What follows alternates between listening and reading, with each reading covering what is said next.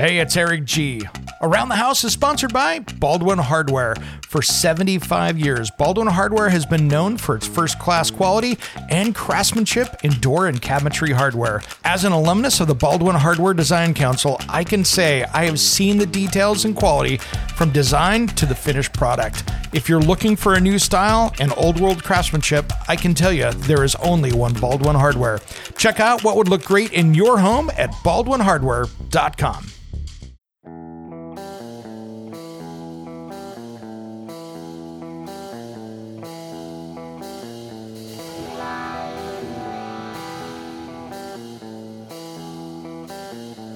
Everybody stop what you're doing, please! When it comes to remodeling and renovating your home, there is no better show on your radio.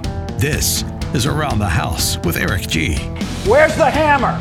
From your back fence to the sidewalk, Eric will tell you how to keep it all in tip-top shape while helping you save a buck while doing it. If you like DIY projects, it takes a lot of practice to get good at it, and Eric is here to guide the way. Is it on the... Go up on the other floor. Somebody go up there and stop the hammering. All that and more on the fastest 2 hours of home improvement radio. These are the wrong plans. These are the old plans. Oh! Welcome to Stop it! Around the House with Eric G.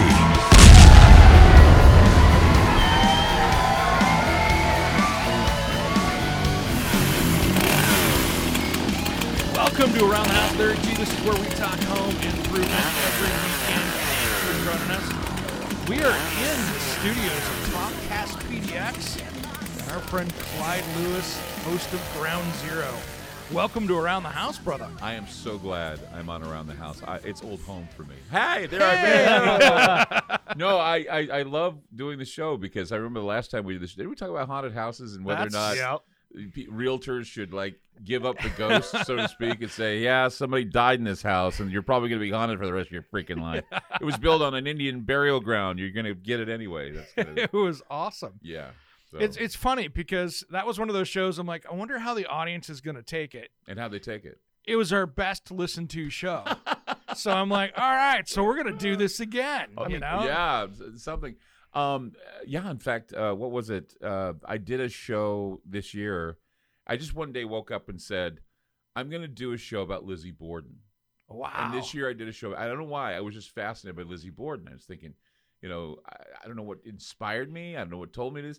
And then later on, I find out that they're going to sell Lizzie Borden's house. I heard this. And they're going to turn it into a bed and breakfast. Oh, yeah, man. And I'm thinking, whoa, can you imagine staying at the house where Lizzie Borden took an axe and gave her father 40 whacks when she had seen what she had done? She gave her mother 41. Yeah. Yeah, that'd be a lot of fun. Ooh, yeah, that's like McMinimans and then some. And I heard they're also insane asylum. Hey, come to McMinimans. I can bring the axe and the X. I also hear they're going to be doing, I think, tours of the Amityville house. Oh, wow. So because who's going to buy that piece of? Whatever. Yeah, that thing's. Yeah, I mean, go in there and shoot your family. Yeah, but the mother. Mother blood. And then again, there's another show that was on as we're talking about houses. Yeah. Paramount is doing a thing where they did an investigation of Ed Gein's shack.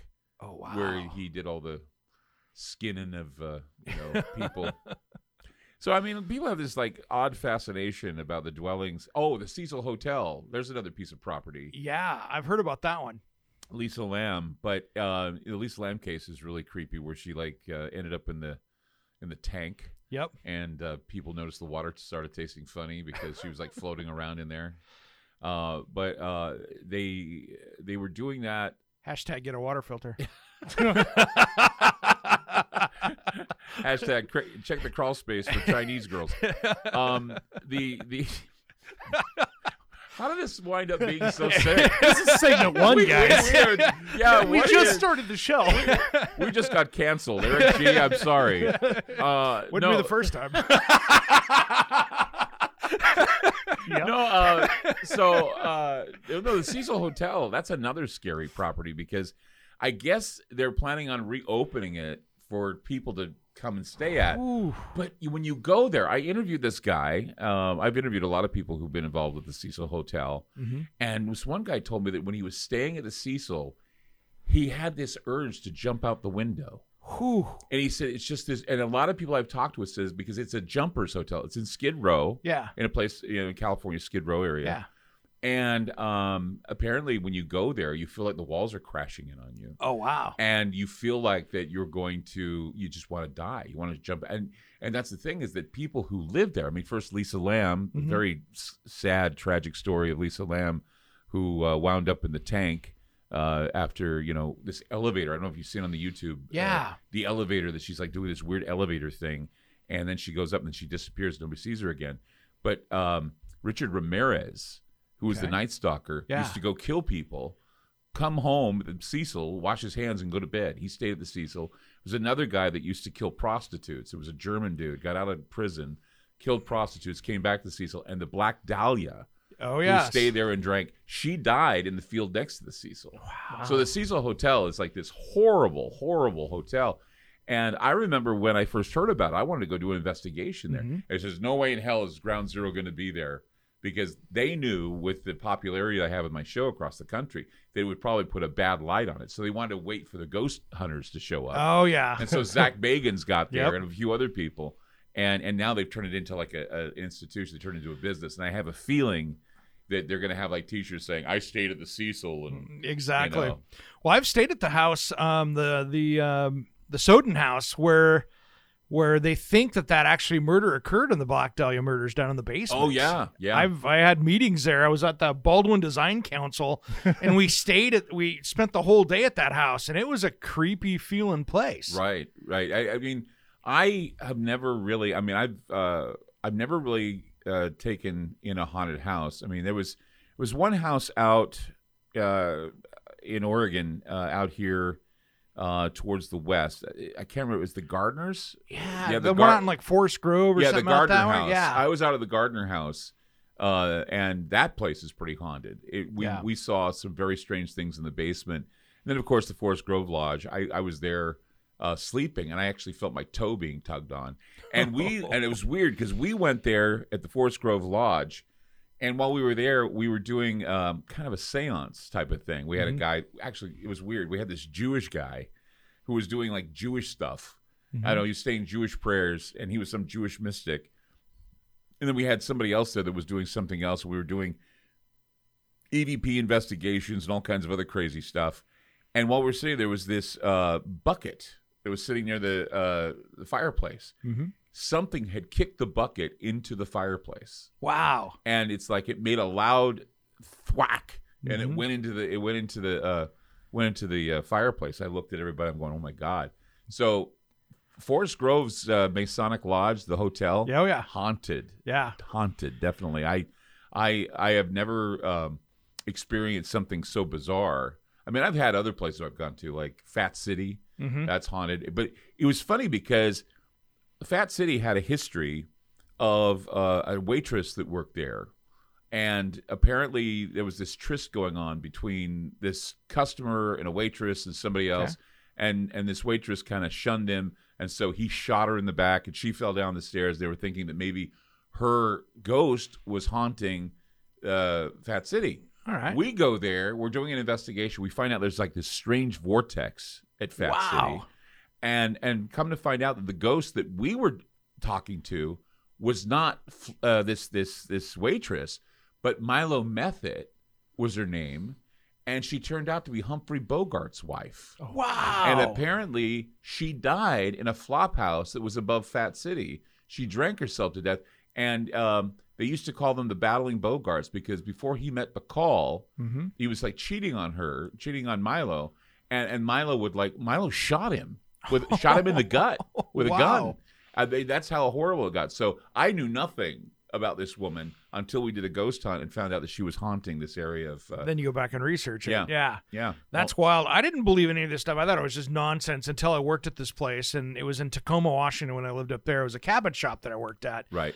And you come onto a new job, and they go, okay, well, hey, be careful around here. This place is going to creep you out. So everybody knows it. And I'm like, oh, you're just setting me up to mess with me. You know, it's just that, okay, I'm the new guy, right? Exactly. And I'm sitting there working one evening, probably my first week, and there is a door that goes down to the shop, and it's a 3-story old town hilltop kind of thing down there. Right. And this building was sold. It had tunnels down to the waterfront, you know, the old kind of Chinese tunnels where they would go down there. Shanghai so that was tunnels. Shanghai tunnels type thing, but in Tacoma.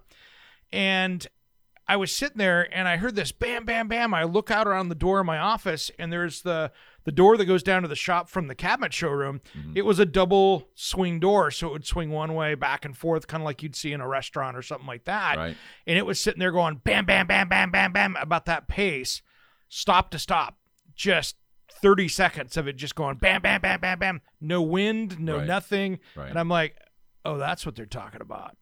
And we had a lot of those different kind of things like that would stuff happen. like that. Yeah, it's unexplainable. I mean, I went to the Martinez Gazette, which was in Martinez, California, and I was doing an investigation there. That's where a guy by the name of Richard Gaikowski was the editor there. Come to find out that Richard Gaikowski was a suspect in the Zodiac killer case. Oh, wow. And so this guy Gaikowski was actually haunting the Gazette, the Martinez Gazette. And while I actually did a remote show there, and I was on at the time I was on Sirius, and I was on my national, of course, all my national gigs. I was with Premier Radio. And it was funny because we were doing a show, and this woman I was interviewing, we were right there at the Gazette, right there in the room where they're doing all the newspaper stuff. This woman I'm interviewing all of a sudden stops talking, and I have dead air. You know how dead air is? Yeah. Just hell. So she just Half stops. a second is way too long. Yeah. So she stops talking, and I'm like going, excuse me, you can say against my question? She's sitting there staring at me in a trance, tears running down her eyes, just running out of her eyes. I'm thinking something horrible is going down, something bad. She gets up and just walks away. Wow. And I'm like, going, wow, what's going on here? And then all of a sudden I felt something at my throat, closing in on my throat. I felt like I was going to throw up, and it was a horrible feeling, and I started crying on the air. And I wasn't crying because I was worried that I was dying. I was crying because if I was going to die, I wasn't going to be able to say goodbye or anything to before my wife, my fiance. And it was just scary. And there I was on the air that night doing that, and it was funny because they pulled the plug on the show at Sirius when I was doing that. I was going through this scary moment. Yeah. I ran outside, took off my shoes, put my feet in the mud, and I just started throwing up. Oh, wow. It was just the scariest. It was almost like I was being possessed by this horrible spirit, and I had never had that before. I mean, many times you go in and you're thinking, well, I've got the light of Christ, or I got something behind me that's going to protect me from all this stuff. For some reason, this is the most evil entity I had ever come in contact with in the history of my investigations. And I was like, 3 to 4 weeks after cancer surgery, doing a ghost hunt. And being attacked by the Zodiac killer, which, you know, and ever since then, I swear, I look back and I say to myself, when was the last ghost hunt I ever did in a haunted house? It's been since the Zodiac incident that I haven't been out doing ghost hunts. Yeah, you're like, I'm done. That got too real. Well, I didn't really say that. I mean, I would love to go on a ghost hunt again, but, you know, I'm getting too old. My knees are giving out, and after three surgeries, you know, major surgeries for cancer, I don't think I'm in the ghost mood. Because the last time I went on an investigation, I went to Maury Island to investigate the UFO case out of Maury Island, and I fell on a piece of driftwood and twisted my ankle. And they had to carry me out of this area, and they were going to call a helicopter because I was on the other side. You know, Seattle is on the other side, and here I am at Vashon and Maury Island. So they had to call an ambulance, bring it across on a ferry, pick me up and take me out to a hospital in Tacoma in order to get my foot looked at. And that was the most embarrassing thing. And I thought, no, I'm not going to do that again. And that's hours and hours for that whole trip to happen. Yeah, because I still think I'm a teenager. I think I can go and be like the rest of them. And no, I'm this big, hairy, burly guy going, okay, let's do the ghost hunt, guys. I'm going to fall down and hurt myself. And, I just feel like I'm going to sit in the studio. Thank you very much. Let the young kids go out and get the ghosts, and I'll just report it. There we go. I get that. Yeah. It's one of those things that, we talked about it last time on the air, and this was, 3 years ago, Halloween, I think it was, in the studio we were doing live, and it's still one of those things that I still think about. We have, what's that? You going to talk about Janine? No, I'm going to talk about this first, but we'll talk about that. I still think, how do we tell people that are buying homes, what's the history of them being haunted? Were people dead there? Right. Nobody keeps track of that. I mean, I've got one person that I actually work with that's been on the show before, and they're called Historytic Research, and they go back, and they're East Coast because they have much more history than we do here on homes, but they go back and do the whole story of a house. They research if there was any deaths there that they could find. Yeah. Who important was there. Well, everybody dies in their houses. Sure. And if we were to look at, and see, that's the thing, is one of the things that bothers me when I watch these ghost hunting shows is you hear some old guy going, well, our hotel is haunted. Somebody died here once. Well, no kidding, idiots. Really? Yeah. Yeah, if that's the case, every damn hospital's haunted and every damn funeral home's haunted. Exactly. It's trauma. Absolutely. It's if a house has murder, suicide, house fires, torture, house fires, torture, bad living conditions, children being harmed. These are traumatic experiences that certainly, I think, put an indelible mark on a home. Yeah. And if that's the case, then you need to you need to know this. One of the things I guess I can talk about on this show, since we're talking about properties and homes. Yeah. Jeffrey Epstein's ranch was just bought in New Mexico by a cult called Love and Bliss. And right now I'm looking into this group because apparently, their leader has got a rap sheet and whatever. So whoever these guys are, they're buying the Zorro Ranch out in New Mexico for some strange, nefarious reason. And so it's like, sometimes I guess it doesn't matter the reputation, of a that dwelling. precedes the home. Yeah, you'll just buy it, or you can turn it into a tourist attraction. Or like for them, they're just going to continue its use. Yeah, something like that. Yeah, it's horrible. Yeah, it's something to think about. You know what I mean? That's it's interesting because those kind of places sometimes attract, it seems, the same kind of people to it, and I think that's somewhat unexplainable. Right. You look at all the serial killers and stuff that have shown up in the hotel down there in California. Yeah, Cecil. Wow, what are the odds of that many people coming through that place? So you wonder, does it attract that automatically? What's the reasoning? Do you have so many times that you have more than one people? What are the odds of that, right? Sometimes that's where you have a house or a property that has a personality. Yeah. That is like a personality. That was one of the things that somebody had told me when I was doing an investigation in the Cecil Hotel was they said, you cannot rule out, you can talk about Ramirez, you can talk about Lisa Lam, you can talk about any of the other characters that have passed through there, but you cannot rule out the biggest character of all, and that is the hotel itself. Right. And I didn't think about it, but, a house sometimes can have a character. It can have quite often. Yeah. And scientists now are looking into something called panpsychism. Mm-hmm. And what panpsychism is that the idea that things have consciousness. Mm-hmm. That includes your house. Yeah. And so if your house is dirty or not cared for or you don't do anything to it, its character also is sullied. Yep. And you can tell how a house is taken care of or not taken care of, and you can tell the people inside, it does weigh heavy on the people that live there. Yeah. Depression, people who hoard, everything. You look at the house they live in, and you can pretty much tell what kind of people live in these places, and because the house is part of that character. You think about it, buying a house is a very emotional decision for most people. Yeah. It's not, this one checks the boxes. It's not a black and white kind of thing. Many times it's, that's the house that felt good. Yes. Well, yeah, and so many times there's something unexplainable. I don't know what it is about this house, but I love this house. And that's what it is. It's the character of the house. And if you're going to have that positive experience, it's natural to think that you could have that negative experience as well. Well, I think it's because, too, we anthropomorphize everything. We make everything human-like. How many times have you given your car a name? Yeah. We want to have connections to things. Or you say, thank you for starting. Or, your house has like a character and it's almost like a person. It's a human being. Yeah. And that is because there may be some truth to the idea that there's consciousness in everything, and that there's houses speak to you, or you speak to the house, or you feel comfortable or you don't feel comfortable in a house. Yeah. Because you think that something has happened here. And yes, you ask the realtor, can you tell me if anyone committed suicide or if something happened here that was traumatic? I think that they should tell you. I think there should be something if the house has a trauma behind it. But see, that's the thing. They want to unload it and flip it. Yeah. But how are they going to order and flip a house when the house that people get reflects on their character and they immediately become depressed, and then we have another mass suicide or a mass shooting in a house? It seems to reflect on the people too. And then is it the property and not the house? Yeah. You know what I mean? I mean, maybe the house is gone and somebody built something new there, and it's still there. Yeah. You I know? mean, there's a theater bar that's not too far from where we're broadcasting that was haunted. And we did an investigation there. And it was funny because we found out that they wanted to unload the bar. They wanted to get rid of it. And they were going to sell it to a bank.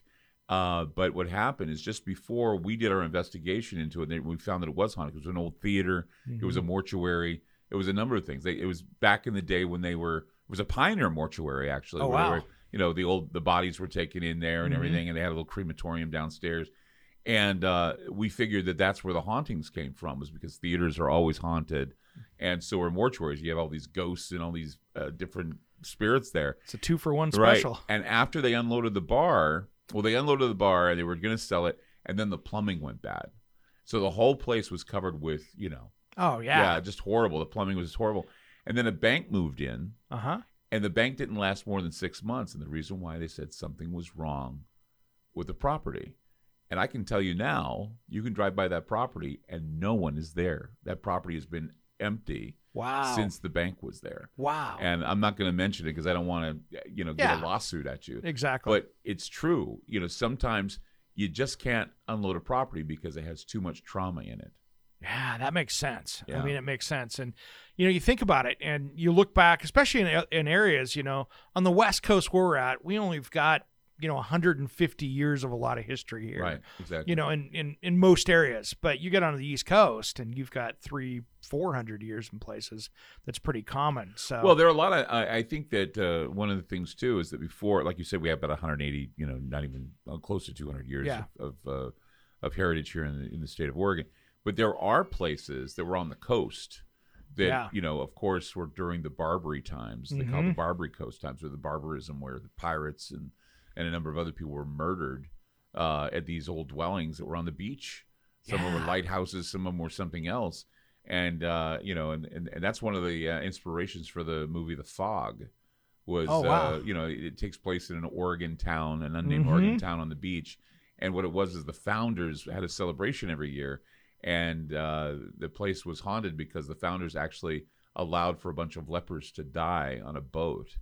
And so every one of those dwellings on that little port town were haunted with these the dead lepers. And I just thought it was kind of a strange story that the whole town was haunted. Yeah. So yeah, I mean, there's a big story about that. That same kind of story though happened up in Vancouver, BC, where they left them on a boat out in the middle of BC. If you've ever visited Vancouver, there's a whole monument depth there where they came in on a boat and they went, nope, you're staying out there, and they all basically starved to death out on the boat out in the sound there. But, yeah, that's horrible. But still, I mean, that's the whole point. I think I'm trying to make is that it's trauma. Yeah. It doesn't matter if someone died there.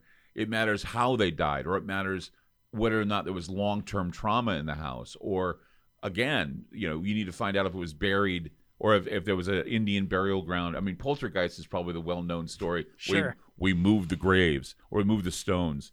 We didn't remove the bodies. We just moved the stones. And that's something that I think too. That's a very big lesson in. If you're going to buy a house, make sure you know what's there.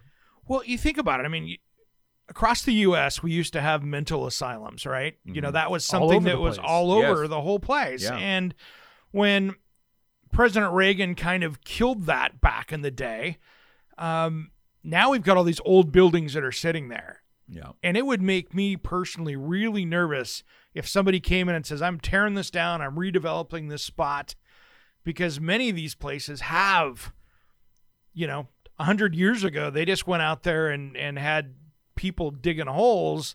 There might not have been gravestones there, but it's all unmarked graves. It's all that kind of stuff. Right. I wouldn't want to buy my suburbia house there. There's I don't know if you've seen this. There's a new, actually it's not that new, but it's been out for a while. It's called Them. It's a TV show. I believe it's on, I think it's on Prime Video. Okay. And it's about the redlining home stories of Compton. They say it's about redlining, about where they used to go, the Jim Crow laws in all these places. They invited Black Americans to move to Compton, and it was mostly a white area. And so they'd kind of like pepper the place with these Black Americans, and it would cause trouble. But in this TV show, it was funny because the TV show is a horror TV show, really terrifying show. Wow. Because in that area, the entire area, there was I guess in the old days, there was, I guess, a number of people from Oregon that came in and settled in this area. And there were two black slaves that escaped and came out there. And the story was the entire town caught fire. And it was because they were lynching black people that would come in. And so what was odd is that they would move into these homes, these black couples and families, and they'd be haunted because of the nature of what happened there beforehand. And so like the white people were in like this trance, and the black people were being tormented by this priest that wore a black hat, kind of like something out of Poltergeist. Yeah. And it's because of the fact that they Compton was built over this place where all of these black settlers were murdered. Oh, wow. And I thought about that Vanport. Thought about that area of Vanport. And I'm thinking, I've been out there at night, and that place is haunted. And I'm thinking, is there anything built out in that area in Vanport that may be haunted? I mean, what is there? The Raceway out there? The Raceway's out there, but I mean, there's also the Expo Center. Yeah. I'm trying to think. Wondering if those areas are pretty much haunted because, it's just Vanport. I was there at the Vanport train station. I accidentally took a wrong train and wound up in the middle of nowhere. Dark, cold Vanport at night. Wow. All you hear are the frogs and the crickets near the swamps. And you're standing there going, this is where a lot of people died in a huge flood, guys. I don't want to be out here. So, yeah, I mean, it's about trauma when you're thinking about a location. That's its own indie movie out there. Yeah. Hanging out at Vanport. Stuck at a train station at Vanport. Middle of the night. Middle of the night. One of the most interesting questions I had from 3 years ago that people were asking was, okay, and I had a lot of listener feedback that were great questions. And the interesting one was, okay, so I bought a house that's haunted. What do I do? And that to me is always an interesting, very open-ended question because there's going to be 100 different reasons you could come up with different things. Mine was, well, you could market it. I mean, tours. No, I knew a guy that said that he wanted to take out a house. I'll buy your haunted house. Because I don't know why he just thought it'd be kind of funny to do that. Well, my answer to people who say, well, I have a haunted house, now what? Say, well, are you okay with that, first of all? True. Are you okay with the fact that you have a haunted house? Are the spirits that are in your home or the poltergeists that are in your home, are they bothering you? Are they like pests? Yeah. If not, you live with it. Yeah. Do you want, and one of the things that doesn't hurt, and I come from Utah, which there you had the Mormon influence. One of the things that was always done with a house was that if you bought a house, you would call in a bishop or a priest or someone from a religious group to come in and bless your home. Yep. And they would it was almost like an ordination of the house, saying, we'll dedicate this home to you and blah, blah, blah, and then whatever trauma or anything that's happened before. So if you really want to have a guarantee, and I know maybe somebody out there is going to really say, well, okay, I need to have a guarantee. Bring someone in from your church. Bring some clergyman in or a priest or a bishop. Have them do a dedicatory prayer to your home because it is your sanctuary. Yeah. And if you're a believer in God, if you're a believer in the spiritual realm and whether or not evil spirits could haunt your house, it wouldn't hurt to have a home dedicated to God, or that it's a house where you're going to go and you're going to rest and you're going to find comfort and healing in a home. I have no problem with that idea. Good answer. That's interesting. Yeah. I mean, otherwise you need to call in a priest to do the holy water and the whole thing, but you don't want to do that. You don't want to do the aftermath thing. You want to do the pre thing. You want to be prepared for that. Proactive. And again, it goes back to if you have a home and you get a home and you just let it go, where you're not doing the gutters, where you're not doing the crawl spaces, where you're not doing anything to improve it, you damn gonna find out that if you don't do it, the demons show up. Yeah. Seriously. I mean, there are things called duendes, which is a Latino kind of it's like a little demon, a little gnome that comes into homes. I actually saw a video of one once, and it was really bizarre. It was hiding under the stairs and under the carpet, and this little Mexican boy was chasing it around. And I saw the little tiny thing. I mean, it was a mouse. No, it looked like a little human, little tiny human. Oh, weird. Duende means those who live under the stairs. And what they do is the old legend is that if you let your house get dusty, the duendes show up. Wow. And that's kind of, I guess, a rule of thumb for anybody that doesn't want a poltergeist or a ghost or anything show up at a house. Let the house be neglected for a while. Let mildew and mold build up. Let all that stuff happen, and you're damn going to have ghosts in your home. You're going to have demons, or you're going to have things that are going to make your life a living hell.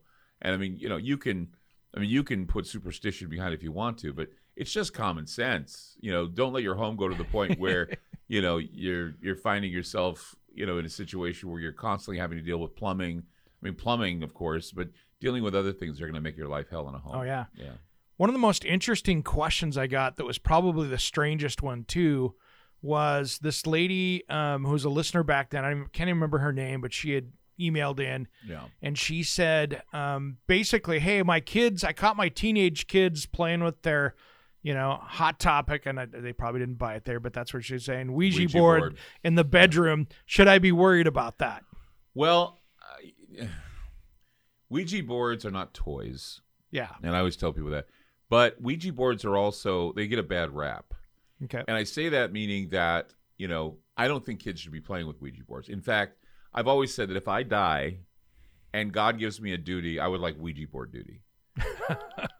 It's like, God, can I go have Ouija board duty? Can I go and scare the little teenagers playing with the damn Ouija board? Exactly. Just stand around and do crazy things to them. Make the little thing go back and forth, scare them. Spell out, go back to school. Yeah, put me away. Put me away. Don't play with me.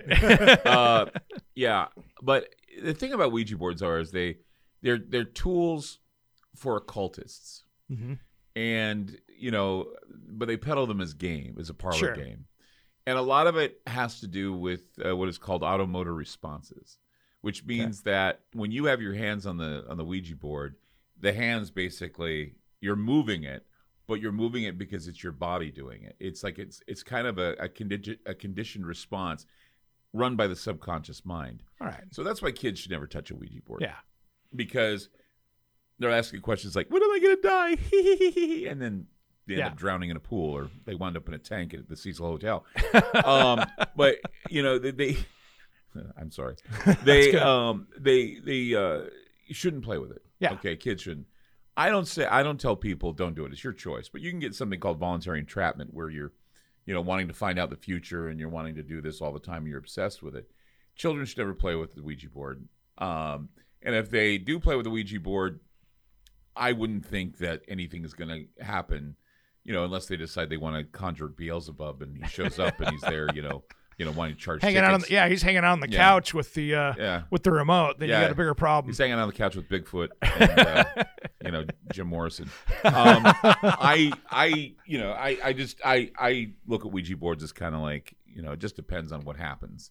I mean, if the kids come out with their eyes rolling in the back of their head and they have floating up off the ground, and they're hooked on demonics, they're reading everything backwards, I would say yes. Isn't that a new program where you can learn to speak that way? Hooked on Demonics? Hooked on Demonics. Hey, ever since the kid got on Hooked on Demonics, he floats. Yeah, look at his head twist around. That's great. Just $19.95 in 3 easy payments. 3 easy payments. Your kid can learn how to read backwards. Now, there's like the album. There's there's nothing wrong with kids being intrigued by the paranormal, No. but do actual research, or at least intrigue. Get your kid to do actual. I mean, if they're research. cutting the throats of chickens in your house, I don't think that's going to be a great thing. But I mean, you're on the road to serial killer, most likely. that's at that right. point. I mean, if they're So, pulling wings off flies, be aware that they're cruel. Yeah. But yeah, I mean, I think people like to. It wasn't the Ouija board was nothing. It meant nothing until the Exorcist. Sure. And when Captain Howdy showed up and Linda Blair urinated on the rug, that was the end of it. Yeah. But most of the time, I wouldn't worry about it. Yeah, I always just looked at it as like, you don't want to open up doors to anything you don't want to No. open up to. No, if you want to make a phone call to Satan, Satan's going to answer. So don't make a phone call to Satan. But don't overdo it either. I mean, if the kids play with a Ouija board and you start seeing things topple off the shelves, you start seeing stuff go nuts. In fact, most of the time, if you're having poltergeist activity in your home, it's because of kids. Interesting. Is usually teenage girls. Because poltergeist activity happens because, believe it or not, women are more telekinetic or psychokinetic than men are. And that's kind of a weird thing. It's like, did you ever see the movie Carrie? Oh, yes. That's why Stephen King wrote it, was because he was reading a study on psychokinetics and telekinetics with young girls, that there are times where, and it's rare, but there are times when some girls have so much emotional stuff inside them that it manifests in poltergeist activity. Wow. And in fact, one of the things that whenever we would come to a house, there are a lot of things you ask questions about when you come to a house when people say, we have a ghost situation, we have a poltergeist situation. And you ask questions like, okay, anybody in the house on, anticonvulsives, meaning do they take any drugs for epilepsy or do they take any drugs for this? And the reason why is because sometimes people can go into seizures and they can think they're having this poltergeist stuff going on. Yeah. So you ask them if they do that. Another thing you ask is, do you have a teenage girl who's menstruating in the house? And they go, why would you ask that question? Well, because that, for some reason, attracts poltergeist activity. And it's usually around the time of the moon phases when that happens. If you record how poltergeist activity happens, it usually happens around the moon phases. And that's why they ask if you have a menstruating teenager, because teenagers have a lot of emotional backup that they don't know where to, do it. And so usually it happens around the time with girls, around the time of the moon phase. And moon phases are usually attributed to the menses, what, it's going to happen. I know those are weird questions to ask, but this is real. Fascinating. This is real occult paranormal. I mean, most of the time when I see people on TV do their investigations, I laugh at them because they don't know, some of the real reasons why this stuff happens. Yeah. And so they ask stupid questions. Or you have someone who's seen poltergeist and they go into these situations. They go, there's a spirit in this house. Go to the light. Go to the light. I was on a ghost hunt once. And it's a true story. I always tell this story because I think it's a great story. I went on a ghost hunt with someone, and it was some poltergeist investigator that I didn't know who it was. Some, one of those people who are the light and laughter and light and rainbow type people who believe that if they show up, the ghost is going to flee into the light. And so they go to the light, go to the light. And they say, I'm trying to get the spirit to cross over. And so I was in the middle of a ghost hunt once. I heard a light and rainbow person say, go to the light. And I said, can I ask you a question? He says, what's that? I said, why did you say that? And she says, because I want them to go to the light. I want them to cross over. I says, why don't you go to the bathroom? And she goes, what? I go to the bathroom. She goes, I don't want to go to the bathroom. I want you to go to the bathroom. Say it over and over. And I kept saying over and over, go to the bathroom. She goes, I'm not going to go to the bathroom. I says, then quit telling the ghost to go to the light. Right? I said, because you're not going to do us any, ghosts are here for a reason. Yeah. Sure, if they felt that their life was finished, they're going to jump on the light train to the afterlife concentration camp, then fine. They'll go do that. Yeah. But the problem is that people tend to think that these ghosts, they've lost their way. That's why they're here. And all of a sudden you have the wisdom to give it to them. And you have the wisdom to give them to it. Like all of a sudden they woke up one day and, oh, this light and rainbow hippie just told me to go to the light. I think I'll do it. Oh, I see the light now. Yeah, I see the light. But no, and I told her, I says, you don't do that. And the reason why you don't do that is because most ghosts, if they're here, they have something to say. They're tethered here. They're here because they either have to tell you that somebody killed them or unfinished business or, record them or what have you. They're here for a reason. And so to tell them to go to the light is just insane. Yeah. And that's why, you know, when I say I help spirits cross over, I go, really? Really? Yeah. Really? Sure you do. You know, it's like pray the gay away. It doesn't happen. You know, these ghosts, you know, that doesn't work yeah, either. that is, you know, it's like pray the ghost away. It doesn't happen. And I always tell people too, and this always ticks people off. Jesus is the bleach for most ghosts and demon appearances. If you raise your hand in the name of Jesus and rebuke, chances are the ghost will go away or the demon will go away. They're like, party's over, we're out. Right. But now we live in times where demons are conjured in there's something called a jinn. I don't know if you ever heard of a jinn. A jinn is like they're genies. But the thing is jinn are conjured. They're Middle Eastern Mesopotamian demons that are conjured, and they are hard to get rid of. Mm-hmm. And Jesus is not the bleach that gets rid of them, because everyone says, well, you know, all the spirits know who Jesus is, not the ones that are conjured by people. Mm-hmm. Those are homunculi. And, you know, homunculi are actually to do the bidding of its master. And they answer to no one but their master. It's kind of like a golem. Have you ever heard of a golem? Golem was created by a Jewish rabbi to protect the children of Prague. Mm-hmm. And it only answered to the rabbi. And nothing could stop it because it protected the children from being killed. Well, if you create a homunculi, you know, and you do so, there are many horrible ways, which I won't go into on the air, where they create these things. Mm-hmm. It's like when they make a spirit cake or something like mm-hmm. that. This is stuff that's created by man, and these are conjured by the dark archetypes inside the human mind and inside the collective unconscious, and they do not answer to anything. They are the worst, and chances are, if you've unleashed one, you're not going to be able to. I knew a guy who found a gin jar. Gin jars are usually buried in like the South, mm-hmm. the Appalachians and the Smoky Mountains and all these areas. He found a gin jar. It was near a graveyard. He found two of them. One of them broke open, and this black mist came out of it. That's never good. Yeah, not good. And he even sent me a video of the black mist going around in his house. It was really creepy. And eventually he drank himself to death. Wow. Because this thing, he couldn't get it out of his life, and it kept bothering him, and he finally drank himself to death. So when you're messing with stuff like that, Ouija boards are kind of a parlor game compared to what you're going to be messing with, like jinns and other things. You know, well, fair enough. In fact, jinns are so dangerous that they'll put you to death in the Middle East if you conjure one.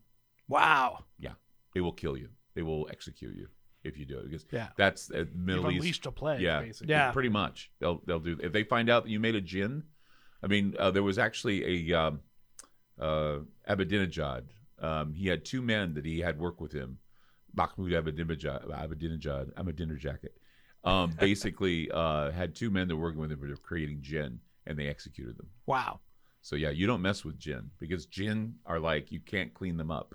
You can't use it's cool Allah jinn time again. or Muhammad or Jesus or anybody. So around the house with Eric G, cleaning gin out of your home. The kind you're drinking. I just drink it. No. I don't drink it. I just conjure it. Yeah. So gin That's or bad fascinating. news. Yeah. You know, it's funny. I had a conversation with a buddy the other day, and we were talking about that. And I've been listening to Joe Rogan's podcast where he was talking about some of the guys with the alien stuff out there. And I was sitting there talking to a buddy of mine, and I'm like, wonder if there's any connection with the haunted houses and paranormal stuff and what people see that are possibly alien stuff running down there. Are those two interweb? I have a comment about that. Okay. I figured you did. I am a paranormal guy who doesn't like my peas touching my potatoes. Mm-hmm. You know, when I eat, I don't mind, but I'm just saying, yeah. That old expression, I don't like my peas touching my potatoes. I want to have my potatoes and my peas, and I don't mix them up. You know, my dad used to do that with his vegetables. I said, nah, you don't do that. I don't do that with the paranormal either sometimes. I mean, I don't think Bigfoot is an alien pet. Okay. True. I don't think the Chupacabra has anything to do with aliens or skinwalkers having anything to do with aliens or any of the other things. I keep my things separate. Now, here's the thing about aliens. There are a lot of people that are of the opinion that aliens are demons or they're fallen angels. Mm-hmm. And it's because they go to a little place in Genesis 6 in the Bible where it talks about these gods coming from the heavens that basically raped the women and basically gave birth to what is called the Nephilim. Mm-hmm. And the Nephilim, of course, were physical, having the seed of these entities. Well, one of the things that I tell people is I say, if you read your Bible, there's a difference between aliens and spirits or spiritual beings like demons. Demons are spiritual. They have no physical bodies. Yep. I mean, so Jesus did not cast aliens into pigs. Okay. He casted demons into pigs because the pigs were, the demons were begging for bodies, and Jesus said, okay, I'll cast you into pigs and then run you off a cliff like a bunch of lemmings and have you drown. So I always give them that story. I say, now here's the thing. Going back to the homunculus. If you take a spirit and you're conjuring it like a jinn or a homunculi and you put it into the body of something, then perhaps you have a demonic alien creature. Because if you know anything about the occult, Aleister Crowley, who was known as the Beast, created a character called Lamb.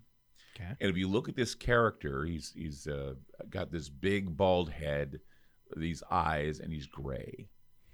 And there was also another character named Iwas. And these guys were conjured out of the ether. There was, there's so many different stories. A guy by the name of Jack Parsons. Okay. Jack Parsons and L. Ron Hubbard of Scientology fame went into the New Mexican desert and did a little conjuring called the Babylon Working.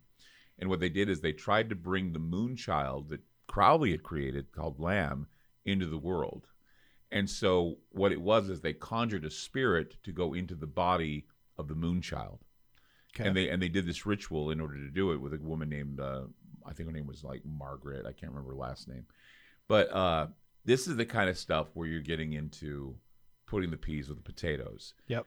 But when I think of aliens, I think of them as biological creatures with bodies, or synthetic creatures, or synthetic AI, where they aren't even human. Or they're not even human-like, where they are pretty much synthetic robots that look like these little gray things. And I've always said too, we anthropomorphize all the aliens, but the thing is, that's what we're expecting. We're expecting if there are aliens that come down, they look like us. They have two eyes, they have a mouth, they stand upright, hands and feet. But what if they look like lobsters? Do you think they were gonna, no, they come down and they say, "Where's the butter?" And immediately, get the pot out. We're boiling our alien buddies. Yeah. And you look at octopus, they're saying that they're probably evidence there are aliens because these things have jet propulsion systems in them, and they can communicate and all this other stuff.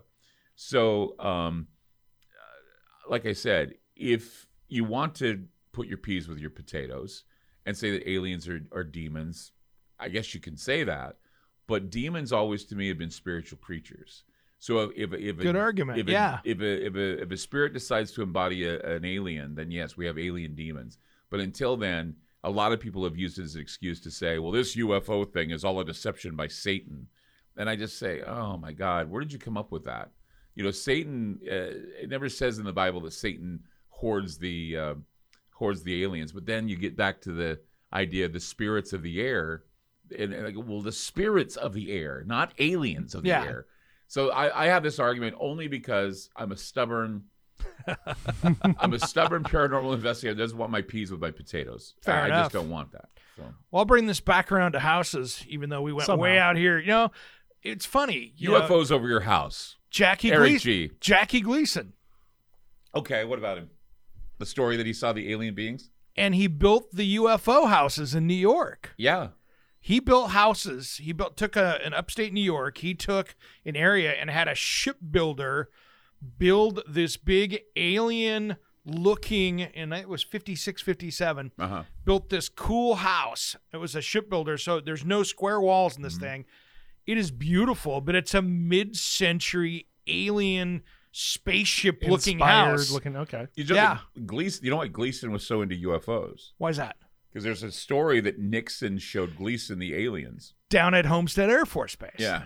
I've heard that. That he basically went through and he showed him and he said they looked like, they had black, gray, leathery skin and they were in, refrigeration cabinets and whatever. And I think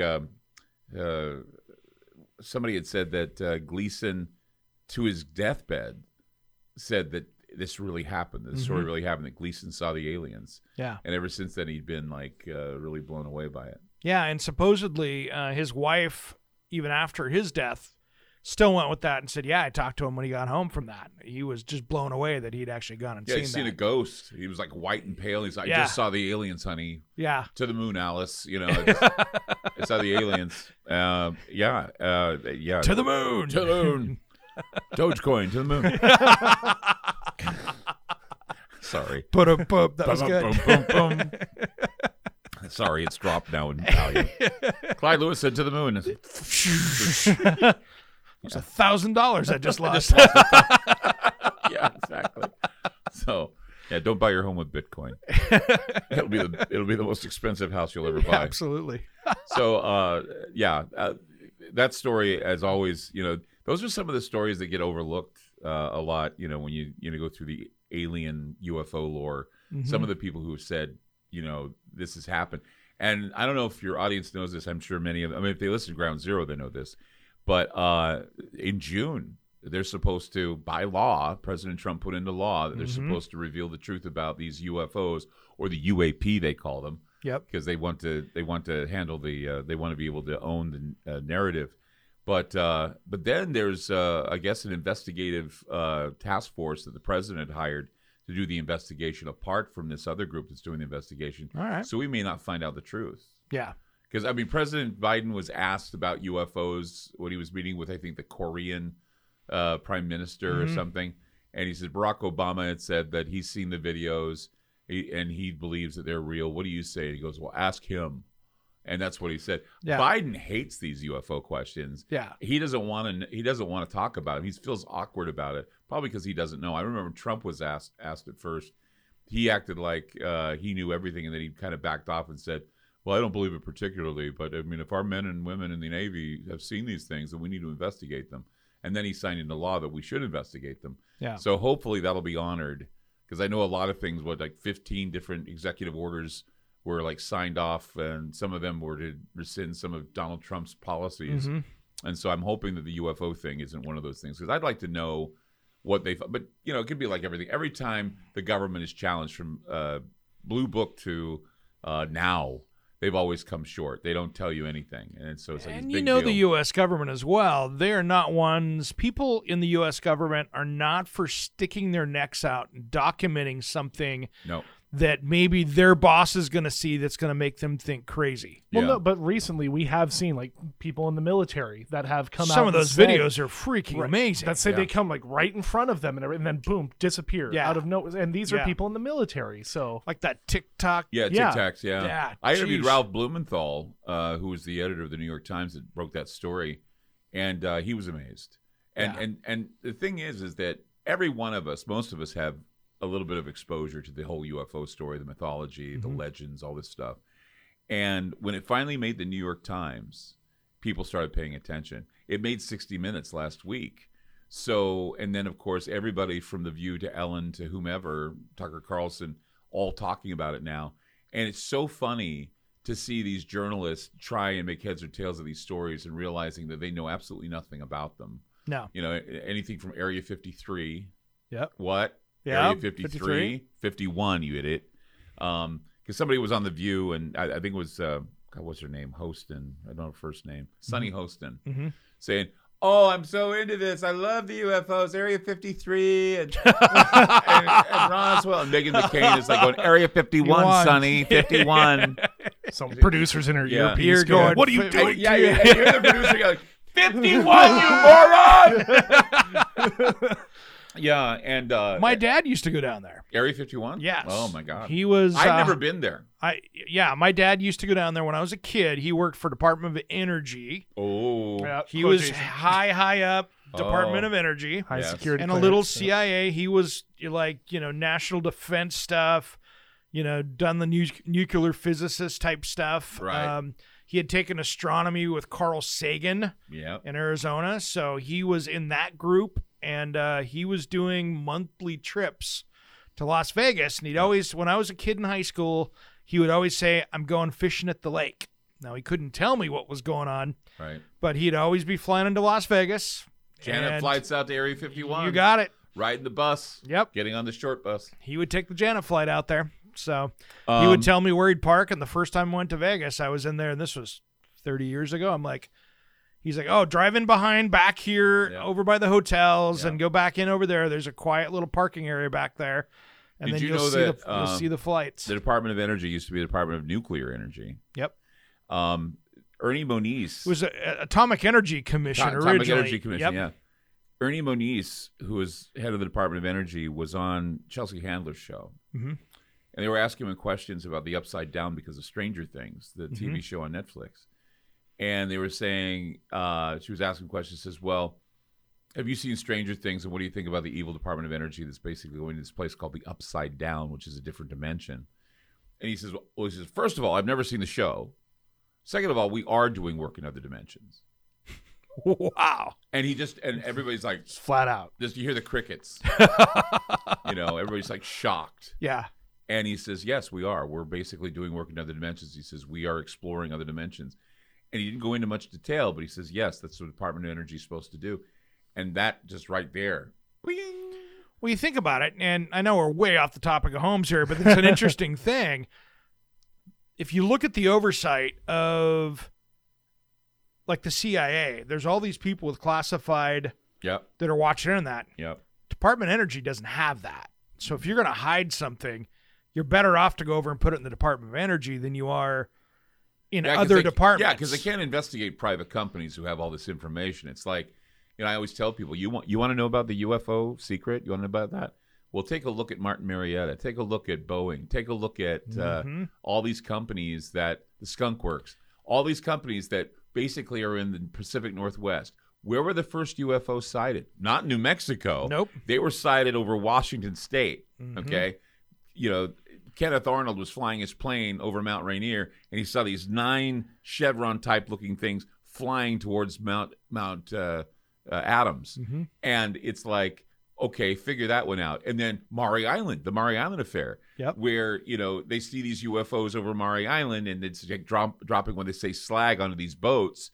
And it's like, so these were the first, you look at the Trent UFO, McMinnville. Yeah. These were all unimpeachable stories about UFOs, and then bam, Roswell happens. And for some reason, Roswell gets all the credit. Roswell gets everything else. But see, this makes you wonder about when the technology was discovered and whether or not the technology, and there's always that rumor that the Nazis had the technology long before we did. And then after World War II, post-World War II, when the Nazis came over in Project Paperclip, that they gave that information to our people, and they basically filtered it in through the airline companies. They filtered it in through different companies that create these supersonic weapons and aircraft. And so this has been going on since post-World War II. A lot of that has, I'll be honest. I think it has, because when I grew up in the Tri-Cities in Eastern Washington, because my dad was working for, out in the federal building there for the Department of Energy, we had a lot of kids in school where they were first generation. Their parents came from Eastern Bloc countries. Sure. I mean, we're still dead in the middle of the Cold War. Right. But they were all Eastern Bloc countries, German, whatever, and their parents all worked out at the Hanford Nuclear Reservation. And where was Werner von Braun in the 1940s? But he was working at White Sands. He was working in Georgia, Alabama, all these areas. But he was in White Sands around the time of the Roswell crash. Yep. And so you have to ask yourself, was that alien technology handed over to the Nazis? The Nazis had that information, and so they got their share. We got our share of Nazi scientists. The Russians got their share of Nazi scientists. By 1947, when Roswell happened, were they testing these aircraft over Washington and Oregon? Were they testing them in New Mexico? And did that thing that crashed there, was it alien technology, but it was crashed out there near Roswell because they were trying to get it to go into the stratosphere, and it crashed. Yep. And that whatever is in there, whether they were still working with the little green men or little gray men is anyone's guess, but maybe that's what was going on. We don't know. And that's why ever since the Roswell crash, we have lived in this time of the UFO alien type of thing where science fiction and comic books and space age stuff has all been a part of our lives. And now here we are in the acclimation period. It's already confirmed in our minds and our hearts that maybe there is something out there, and we're about to get the information from the government, and hopefully whatever they're going to tell us is going to satisfy the public in thinking that something, because we got the Navy stuff, and we got the video, and we've got 60 Minutes, and we've got the New York Times. Now we need the government. Otherwise, we're going to have to wait for them to land on the White House lawn, and I don't think it's going to be happening anytime soon. No. I've been watching we'll wrap this up with this one here. I've been watching this new show on NBC called Debris that's been interesting. Oh, yeah. I don't know if you've caught that. No, I haven't Dane. seen this. Oh, it is crazy. It is a TV show. It's the X-Files with junk. Yeah, it's space junk coming in that Falling is to from Earth. falling to Earth, and they're trying to get, and it has all these just wild properties to it. Yeah. And each week is more junk landing in another area, and everything from people floating around, everybody is in a trance and floating around, to cars floating around, and just crazy It's weird causing stuff. people, affecting people. This alien detritus is flying through the air and coming to Earth, and it's affecting people in the way it is. But, have you ever noticed now just how much of that stuff is coming true? We're hearing about Chinese rockets crashing and SpaceX exploding over Washington. Multiple times. And, Yep. and now Starlink. And we're seeing Yeah, I mean, those Musk out there. all of a sudden turns around and gets a rocket to land on its own floating pad in the ocean, and then he's got Starlink coming up. Yeah, so we got all this stuff going on, and it's just an acclimation process. You got to have your science fiction acclimate the people for the big reveal. For the truth hit. But the truth that's really bizarre is that when I started Ground Zero 25 years ago, I always thought that announcing that aliens existed or that UFOs were real would be a big deal. I have a feeling come June when they announce it, no one's going to care. Yep. They're just going to say, okay. All right. Yeah, we know. Yeah, we know. We're well conditioned for that at this point. I don't think anybody's going to be shocked. Maybe some people will be shocked. There's always, Yeah. in today's age, people being shocked over nothing. But I mean, we just got over COVID, right? And Yeah. we're just getting out of that. And now the next thing is that, how about that UFO? I saw that cartoon the other day. Hey man, I'm taking off my mask. COVID is, COVID's about done. And then some guy goes, well, look at that UFO up there.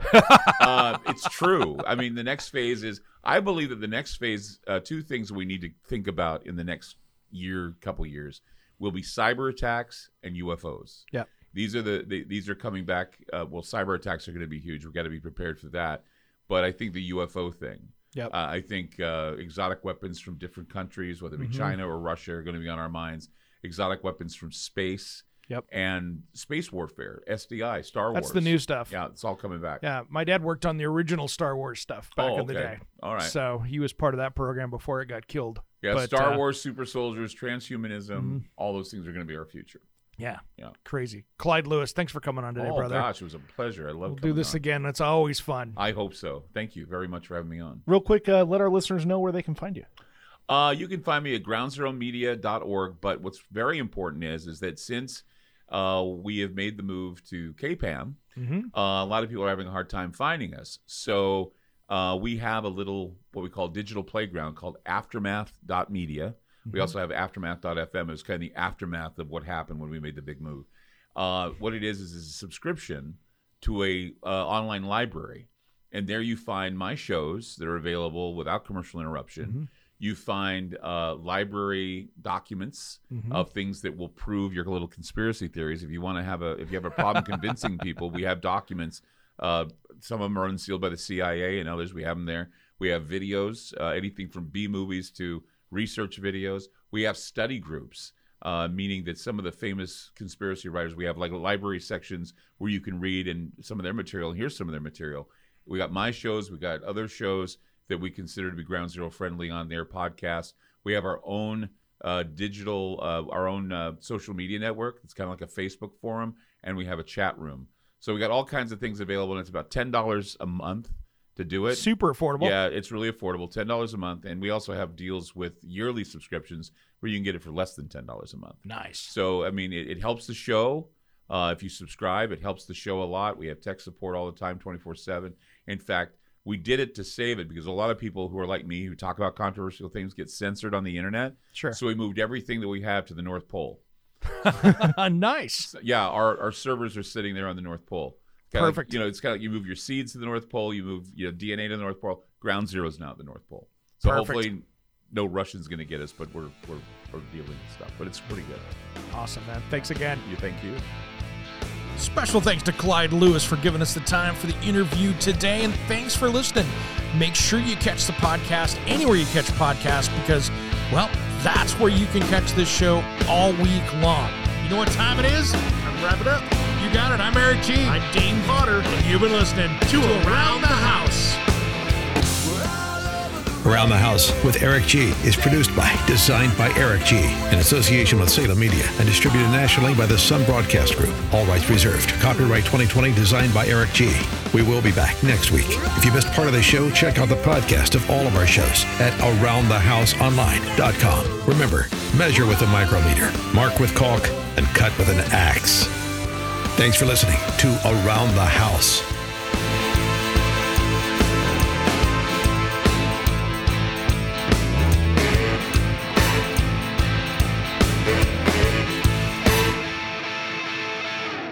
Hey, it's Eric G from Around the House. Are you planning a decking or siding project this year? If you are, you've got to check out my friends at Millboard. Millboard is a completely different kind of composite decking and cladding that enhances outdoor spaces with enduring distinction. Hand-molded from the finest oak, it realistically mimics the natural grain and color of premium hardwood. If you're looking for something that doesn't look like plastic and instead real wood, check out millboard.com. Make sure and check out that interview we did just a few weeks back. That's millboard.com.